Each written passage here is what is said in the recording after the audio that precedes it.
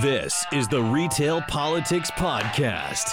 Here we strive to give you the best political information about your nation, one download at a time.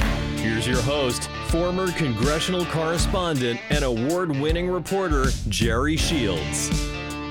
Thank you, Dave, and thank you, listeners, for spending another 30 minutes of your precious time with us as we discuss the political issues of the day. And there is only one topic this week, and that is Afghanistan. And I very much appreciate being joined by our guest today, Jeffrey Fleischman, the foreign editor of the Los Angeles Times and a longtime foreign correspondent. Thank you, Jeff. Hey, pleasure to be here, Jerry. Yes, and I know you're in the middle of it, so let's get to it. What are you seeing? What's going through your mind as you're getting these dispatches from your reporters and the pictures coming in from your photographers from Afghanistan this week? Today is the second day in a row we've seen a real turn of events. I mean, 2 days now running, Afghans have protested against the Taliban, which was something you didn't see much 20 years ago when they first ruled. So I think there's a couple of things going on. One is that the Taliban wants to show it can be a legitimate governing force. The two, it's trying to put down pockets of dissension against it, which it's not used to. So it's in a bit of a PR battle for how it moves forward. And I don't think it's tasked well with handling that. And one of our photographers and journalists today was out covering an event where one of these demonstrations in the capital of Kabul was moving forward, and Taliban militants raised their guns as if to suppress the crowd or force it back. And they saw our photographer was with another photographer, and two Taliban men came up and punched them pretty hard, smacked them around, knocked them to the ground. And the reporters identified themselves as reporters. Luckily, one of the Taliban spoke English and heard Los Angeles Times. And in a surreal display that really, I think, distills what's going on in the country right now, the guy basically smiled at him and said he was sorry, gave him two monster high energy drinks, which American forces consumed while they were in the country, and basically told him to go on their way. But he wanted him to delete their film, and which they didn't do. But so anyway, that surreal moment sort of captures a country in full right now, I think. Do you think that there's enough force behind the protesters to do something about that? It seems like the Taliban has a very strong grip on the country. Yeah, that's a good point. I mean, the question is, like with the Arab Spring or other protest movements against regimes, do you have sustaining power? Can it grow from the capital? We've seen it in a couple of cities in the provinces, but can it sustain itself? And I think the fear that the Taliban had ruled by back in the 90s, if that kicks in, then those protests may die. But we have to understand that this is a different Afghanistan than when the Taliban first ruled. There's social media. There's people accustomed to the freedoms that come with American occupation. So this is a real challenge, and we'll see. Ultimately, we're going to see which side wins. Wow, that's a fascinating point when you mention social media, because we see that playing out in Cuba right now. So what did you think about President Biden's decision to exit Afghanistan? That's a lot's being said about that, isn't it? I mean, back and forth. I think what we're seeing is that I believe that this would have happened whether we had a slow pullout or a fast pullout or whatever. I think what's happening now happened in quicksilver, real lightning pace time, but it was ultimately going to happen because the American mission basically failed there.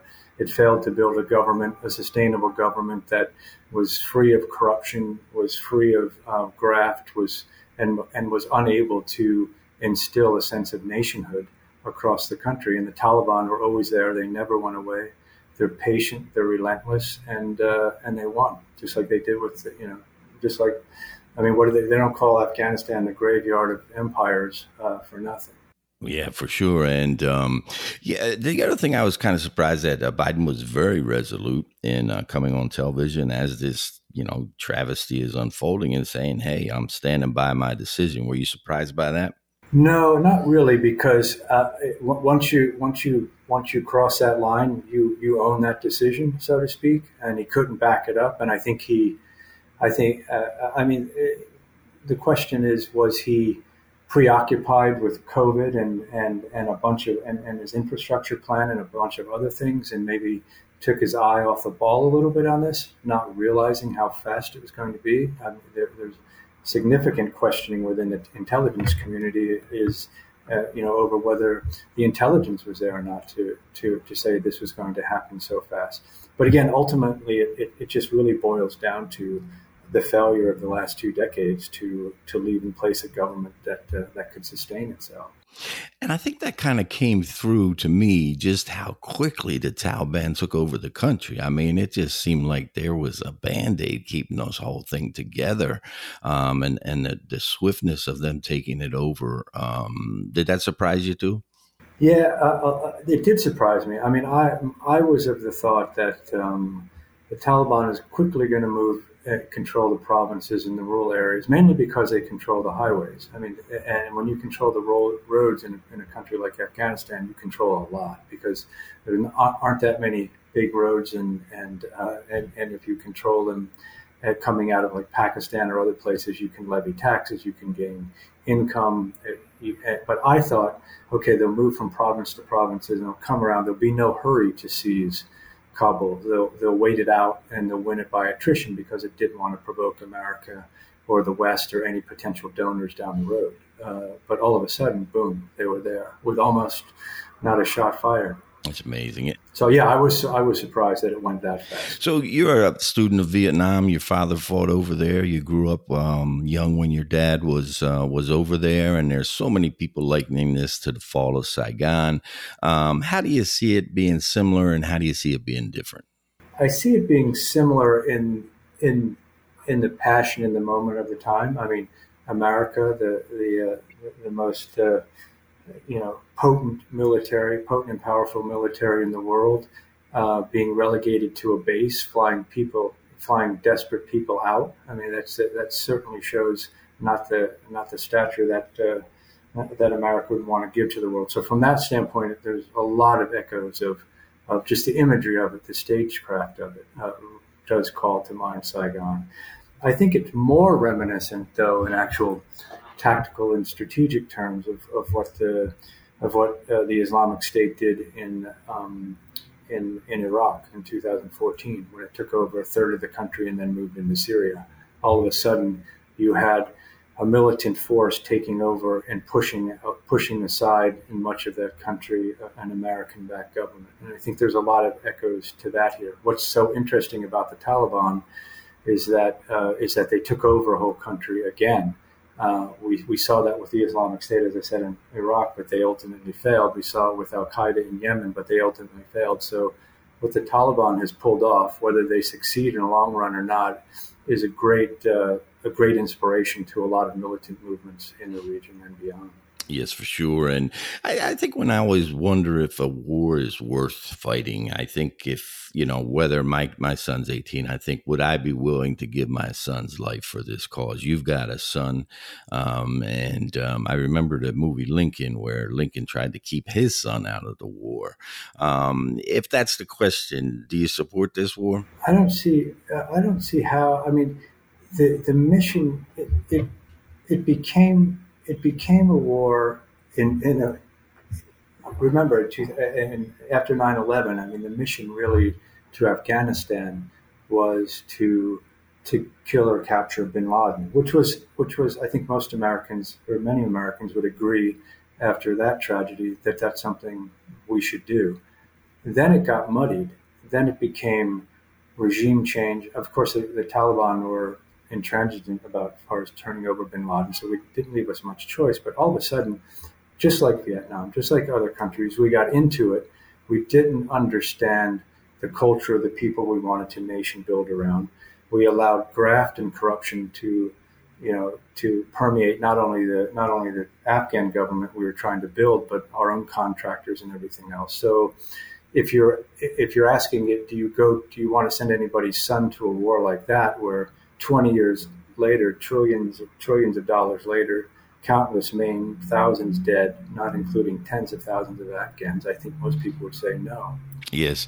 And even when they were coming back, I mean, I remember they've always called the Korean War the Forgotten War, but hey, this is the longest war in American history, and I don't think people were really caring about it for a long time. And does that happen here too, where it's just been forgotten? Yeah, I think so. I think this war fell off the map for most Americans, years ago. And what's striking to us in the news business, I think, or at least somewhat striking, is how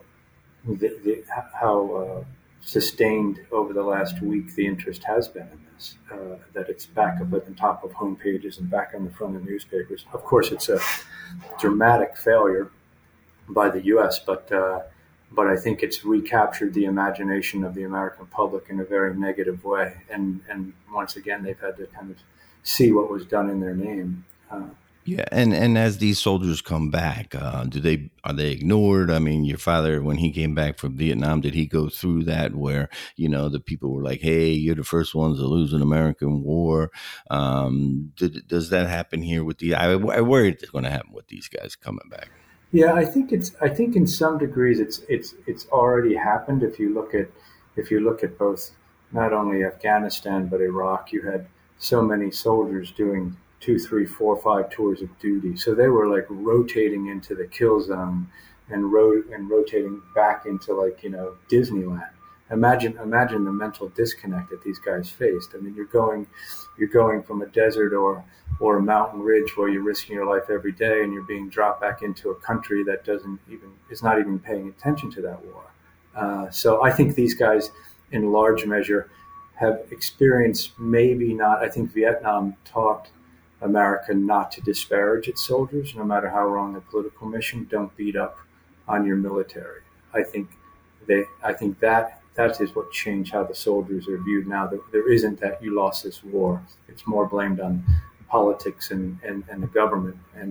But I think for the soldiers, it's just, I was here one moment and here another moment, and their universes apart. How do I reconcile that and move on? And of course, we know many of them haven't moved on that well. Yeah, we talk about the suicide rate among veterans, which people say is at crisis levels. Is that being driven by exactly what you're saying? That, hey, we're in Disneyland one day and the war the next. Do you think that's being driven by that? Well, I do. I think a lot of it has to do with that. I think a lot of it has to do with the prescription drugs and things these guys are on. I mean, you come out of that environment, you're on that sort of strange, surreal merry-go-round, and then you're given these prescription drugs, and sometimes they're good for you, and sometimes they're not, and you end up in altered states, to say the least. And you were over there. You've been a foreign correspondent for a long time, and we talked a little bit about today about what your folks went through over there. But I saw that the Washington Post publisher was asking Biden and saying, "Hey, you got to get our correspondents out of there. You got to help us here." And what's it like being over there, and kind of having all that danger around you? I think as a journalist, it's different in that when you're with soldiers, you're more of the target. You're a military. You have your guns, your units, and you're moving through the country. As a journalist, you don't have that cover, which is good because you're not an immediate target. But you never know. Just like Mark Isham, our photographer today, didn't know how quickly it can turn on you, and situations like that just really hit home how difficult it is sometimes to navigate that. You can drive into a firefight and have no inkling of it. You can drive over a landmine and that's it. Any number of things can happen in a war because everything is fluid, and I think that's the kind of thing you have to kind of get used to. And I think people forget that, it's one person, but it really ripples. I remember one time when something happened over there and your mother, she called the desk in the middle of the night, "Where's Jeff at it?" Of course, she would have called if you were stationed in Schenectady, New York. But, it's really a high impact for families out there. It does ripple, doesn't it? Yeah, that was so funny. You mentioned that. I forgot about that, but that was like it was in Libya, and right after when the fighting was going on before Gaddafi went down, and we were out in Benghazi region, and the New York Times journalist had just been kidnapped, and there weren't many journalists left in the country, and I was traveling with David Zucchino, and we were both working for the LA Times at the time, and it just really was this eeriness that pervaded the place. And it was the only time my mom ever picked up the phone, and she apologized for it profusely. She said, "I didn't want to embarrass you, man, but I had to make this call."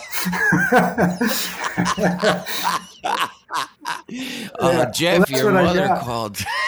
That's exactly what it was. My editor at the time, Kari Howard, called me on a satellite phone, and they were trying to get us out of the country too, but we decided we wanted to stay an extra day to see how it all shook out. And I'll never forget the voice of Kari saying, "Hey, Jeff, your mom called." That's great. And the other kids took your school lunch too. Yeah, right. That's what it was like. Yeah. How do you live that down? How do you become like a battle-weary foreign correspondent if your mom's calling? That's amazing. But really on that issue too, and there was a great quote I saw recently where they said 2,000 deaths are a statistic, but one death is a tragedy. And I remember when you and I were working in Allentown, they sent me to the Dover Air Force Base where they brought back a soldier from the Persian Gulf, and it is just such a chilling. It's just such a chilling ceremony in a sense. This big old C-130, lays down in this little casket with a flag on it, and that's thousands coming over, and each one of those soldiers is a funeral, and there's 100 people at their funeral. So this really, really does, spread out. And do you think people forget about that when they're hearing, thousands and tens of thousands? Yeah, I think for each family carries that scar forever, and at some points when it's happening, the nation grieves over it at certain moments. But then it is forgotten, and the sad thing about it is that that when you're the country doing the war, naturally you're worried about your own soldiers and stuff. But we often forget about the tens of thousands of Afghans who had no stake in this at all, other than that they lived in a different geography. And you're talking about lost generations of people, and that's where the real tragedy, I think, comes in too, both sides. Yeah, and you've been embedded with soldiers, and I've always been amazed, even with the Afghan and Iraq soldiers, at the commitment of the military soldiers. I remember being in Walter Reed during the Iraq War, and I went to see a soldier there, and he woke up and he said, "Hey, the first thing I did was grab my legs, make sure they were there," which to me was horrifying. But he wanted to be back with his guys. I mean, he wanted to be back there, and where does that come from? Where does that mentality come from, do you think? I'm sure it's a lot of patriotism.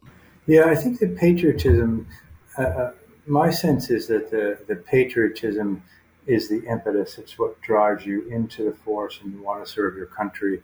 After that, it becomes a much smaller, much more tightly compressed link to the men around you, because your world basically, in a war,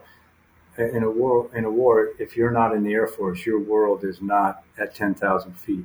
Your world is a few yards on either side of you and maybe 100 yards in front of you. And the only guys there watching out for you is that unit. And that's why those guys want to go back. I think at that point, they're not thinking of patriotism. They're thinking of, I don't want to be there if something happens to one of their comrades. And I think it becomes more friendship than patriotism. Yes, that exactly is it. And talking about the trillions, we mentioned the trillions that have been spent on this war, but we're still going to be spending more because these soldiers are going to be coming back. They're going to need VA medical assistance, and they were saying that we're really not going to see that price tag until 2048 as these guys get older. So what do you see happening back here? What's the ripple of that war going to be back here in America, do you think? I think it'll be like just what you said. It'll be this slow seep into, we realize how much it costs us when we get when we talk about healthcare, when we talk about psychiatric care, when we talk about broken families, when we talk about things that are ancillary to the war, but will feel the impact of it after all the guns have gone silent. That's right. And so, as you look ahead over these next few weeks, what do you expect to see unfold? It all comes down really to the Taliban. I mean, I think unless something drastic happens to a lot of Americans on the ground who are waiting to get out, I don't see America coming back. Maybe to secure the highway to the airport, which is now causing some of the largest security problems there. But I think it boils down to the Taliban. I mean, you have a group now. A lot of the billions of dollars that are in there from America and other Western countries have been frozen. The Taliban has to pay for a lot of soldiers, a lot of allegiance. It has to run a government infrastructure and businesses that were so far beyond what they were 20, 21 years ago. So how are they going to govern is the question, and how are they going to, what elements within inside of them, between maybe real more extremist views or maybe more moderate, saying, hey, if we're going to get over this, we've got to put on a face that at least the international community feels is legitimate. Otherwise, we're not going to get investment. We're not going to get a lot of things. So it comes down to what their next moves are in the next couple of months, and I think then we'll know. So we've been talking about a lot of sad things, but tell us about the book. You got a new book out. Yeah. I got. I was when I came living in LA.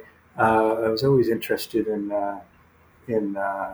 noir, film noir. Mm-hmm. The old Bogart and all those Raymond Chandler stuff, and Dashiell Hammett, and I thought, well, I'm living in Los Angeles, and it's kind of the heart of noir. Maybe and I was writing other kinds of books, and I thought, well, I'll try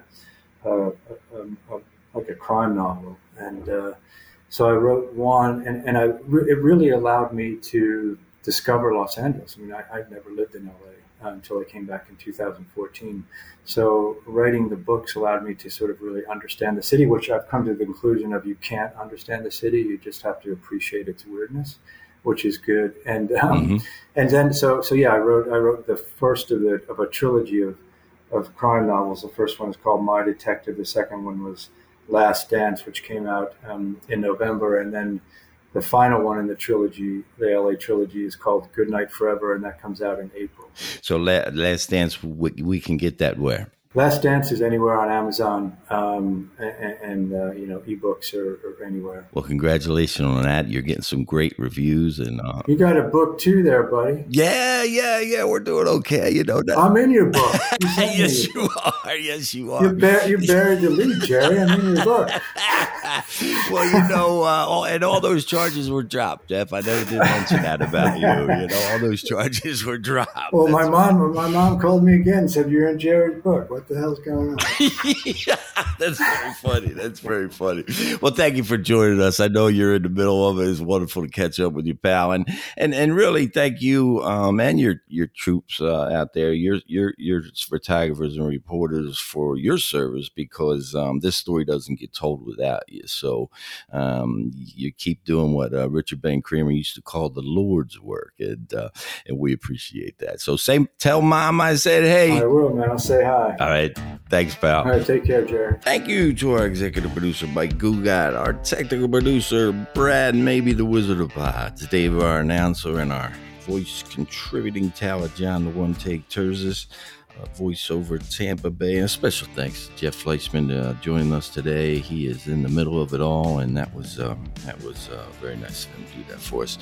And to you, we will be back next week with another thrilling edition of the Retail Politics Podcast. Until then, always remember to read beyond the headlines. Have a great week. With The Front Row, award-winning reporter Gerard Shields takes you into the vanishing world of print news to a time when stories were reported, not invented or twisted. Imagine you have press credentials in The Front Row with Shields throughout his decades-long newspaper career, covering political corruption, scandal, and heroics during the critical events of our time. With dozens of Amazon 5-star reviews, Shields' latest work The Front Row is a passionate study of American journalism while delivering his own invaluable life lessons.